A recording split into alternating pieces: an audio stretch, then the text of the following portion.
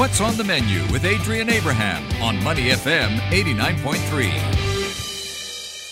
It's Money FM 89.3 and my next guest is Chef Drew Nocente. He's the owner and chef at Salted and Hung, which is a contemporary Australian restaurant conceptualized with minimal waste in mind. Welcome to the show, Chef. How are you? Good, thanks. So, at the core of the menu is the creative use of forgotten parts, from skin to bone, protein to innards. How important is this concept of sustainability to your restaurant? Well, actually, it's huge for the restaurant. For me and for the team, it's not just a buzzword that just came around in the last couple of months kind of thing. As you know, I grew up on a farm and nothing's wasted on the farm. So that whole respect for product has been with me my whole life. And now it's something I want to teach my guys in the kitchen, and it's something that I really want to hopefully get into the homes of every Singaporean as well. You kind of learn at a young age on the farm that if a life is given to you, like from an animal, like a pig, a cow, a fish, we need to respect that animal. We need to, and it's our responsibility to make sure we use all of it and showcase how amazing it is and what we can do with every part. Yeah, you mentioned you lived a childhood that was constantly surrounded by the wonders of fresh produce, when you grew up on your family's farm near Brisbane. What's your fondest memory of the farm? Fondest memories of the farm, apart from the countless hours of work and stuff like that, it was probably like Sunday lunch. As you can imagine, farm lives don't really have 9 to 5. We didn't have set holidays and stuff like that, but every Sunday, being Italian as well, we'd make sure the whole family comes together. We have a big feast, talk, joke around, and basically the whole farm would stop for a couple of hours so we could all just be together and catch up and just have fun. So yeah, that's probably the biggest memory. Also, once I said, the philosophy stems from there. So yeah, And based on your family, was there a certain individual who inspired you to start cooking? There was, but it wasn't part of he was my cousin that was an actual professional cook. But being Italian, I was cooking from as soon as I was able to. We were always cooking with my grandmother and with my parents and that. So yeah, earliest stages of cooking was done at home. But when I was 16, I went to my cousin's restaurant and he literally just threw me in for a couple of weeks to see if I'd like it or not. And the first thing he said, if you like it, you'll love it. If you don't love it, don't do it, because it is one of those industries that you have to love it to do it properly. Let's throw it back a little bit. Do you remember the first dish that you made? On the farm, probably pastas. Yeah, working with doing homemade pasta, cannolis, stuff like that. All the Italian classics, the comfort food would have been one of the first things that I ever made. And let's talk about your actual restaurant. You have years of experience in charcuterie and grill. What was the hardest part about mastering this art? So charcuterie, it sounds very simple. It's a little bit of salt, a little bit of spices, and just let the meat do its thing. But there's a lot of science that goes into it. So we got to make sure the sugar-salt ratios are right, the fat ratio compared to the meat is right. Then we also got to make sure that the temperatures, the humidities, and everything else is kept at the right range and everything. So for something that looks as simple as it is, it's quite intense. And it's one of those things, the more you do it, the better you get at it. So right now, for me, I can just touch the cured meat, smell it, and I know exactly how long it needs to go, if it's ready, if there's a problem with the salt and stuff like that. So it's one of those things that takes years to get right, but once you know it, it's just second nature. As for the grills, I compare that to kind of Booksmart and Street Smart. Grills are something that you have to work. So you have to do countless hours on the grills just to really know how to use them properly. So different woods cook differently, different charcoals work differently, and different grills themselves are a bit different as well. And then you have to take into account that meat, so grass-fed and grain-fed, will cook differently and have different cooking times. And then you have to be a bit more careful when you get up to the high marbled Wagyus and stuff like that. So yeah, it's a lot of the stuff we do is over time and experience, you just become a master at it. But yeah, it takes a lot of effort. You know, when I met you at the restaurant, you were telling me you moved to Singapore around 10 years ago. How much has the industry changed since then?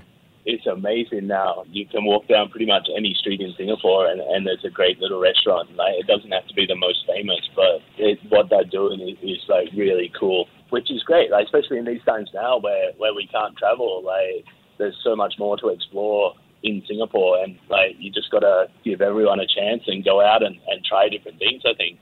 We're in conversation with Drew Nocente. He's the chef and owner at Salted and Hung, which is a contemporary Australian restaurant. Let's talk about your little baby, the restaurant Salted and Hung. What are some of the highlights from the menu? So we got a couple of like major highlights, which would be our turbot, the aged turbot. This one we use every part of the fish in a fair few different ways. So we take the fillets themselves, age them for about 5 days. The bones will hang above the josper in the kitchen for about 2 to 3 weeks. So they get really nice and dry and smoky, and we use that to make a broth.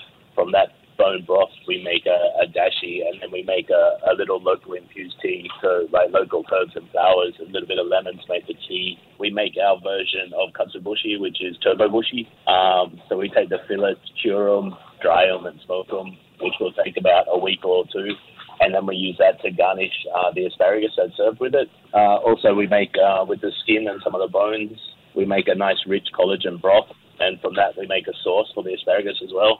The livers are used to make a ranchuan sauce, finished off with a little bit of caviar. And then if there is anything else left over, we'll, like the stomach and all that, we use to make fish garum, so it's like a fermented fish sauce. Another one which is really cool, which touches back to Australia, is our abalone dish, because we worked out a way that we can make our own version of Vegemite using all our bread trimmings. So we brew that like beer and extract all the yeast, and then we use that to baste the abalone with that and a butter as we're grilling it over bincho. And that's just finished off with a reduction of charcuterie. So it's like a charcuterie soup that's been cooked down and make a really nice sauce out of.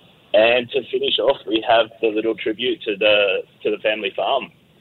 So we've brought on a spiral apple tartane. So we peel the apple all the way to the core, re-roll it, and then just caramelize it. Use all the apple trimmings from that to make a mousse and stuff it with that mousse. Yeah, the food and the presentations are all, I mean, you're in awe of everything when you're at the restaurant. But, you know, something that really caught my eye was what was right at the end, your basket of treats based on your childhood. So why did you want to, you know, bring this to the menu? I think it's just a fun little reflection of growing up. Like yeah, it's all stuff like we grew up as kids and stuff like that. So, like, as serious as we are about the food and everything we do and the philosophy in the restaurant, I want people to have a good time. I want them to have a little bit of fun. And when the Australians that come to the restaurant that know those little treats at the end, that all the memories start coming back and all the flashbacks and everything like that. So it's just a way, especially now since we can't travel, it's a way to combat a little bit of homesickness as well, yeah? And the little koala right there, you know, it just adds to the effect, and of course brings back a bit of you to the table as well, so that your customers can see, you know, where you grew up and, you know, the sort of treats that you had when you were a kid. Drew, the F&B industry has been severely impacted by the effects of the COVID-19 pandemic. A lot of other sectors as well, but particularly the F&B industry during the circuit breaker, where restaurants had to close and you couldn't have customers in your restaurants for the circuit breaker and phase one. What were you doing during this time to make sure, you know, you stayed ahead of the game? Wow, that was crazy for everyone, I think. For us especially, like, we've never gone through anything like that. Taking a fine dining restaurant and converting it to a delivery platform is just unheard of until like last year, which is, it's something that like we had to do, and it taught us a new set of skills and stuff like that. So what I wanted to do for Circuit Breaker was basically comfort food at home. So I reverted back a lot to my Italian roots.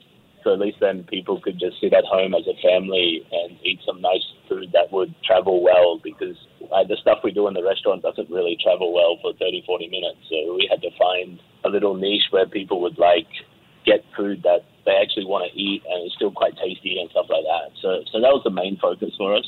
Thankfully, we had amazing support, and we'd have regulars from the restaurant who would order 2 or 3 times a week, and every time they'd come and pick up and stuff like that, they'd give us like a little vote of confidence and thank us and stuff like that. So those little things made it really cool for us to keep pushing on and making sure we survived everything. But it's such a good feeling and a relief to finally have customers back in the restaurant again.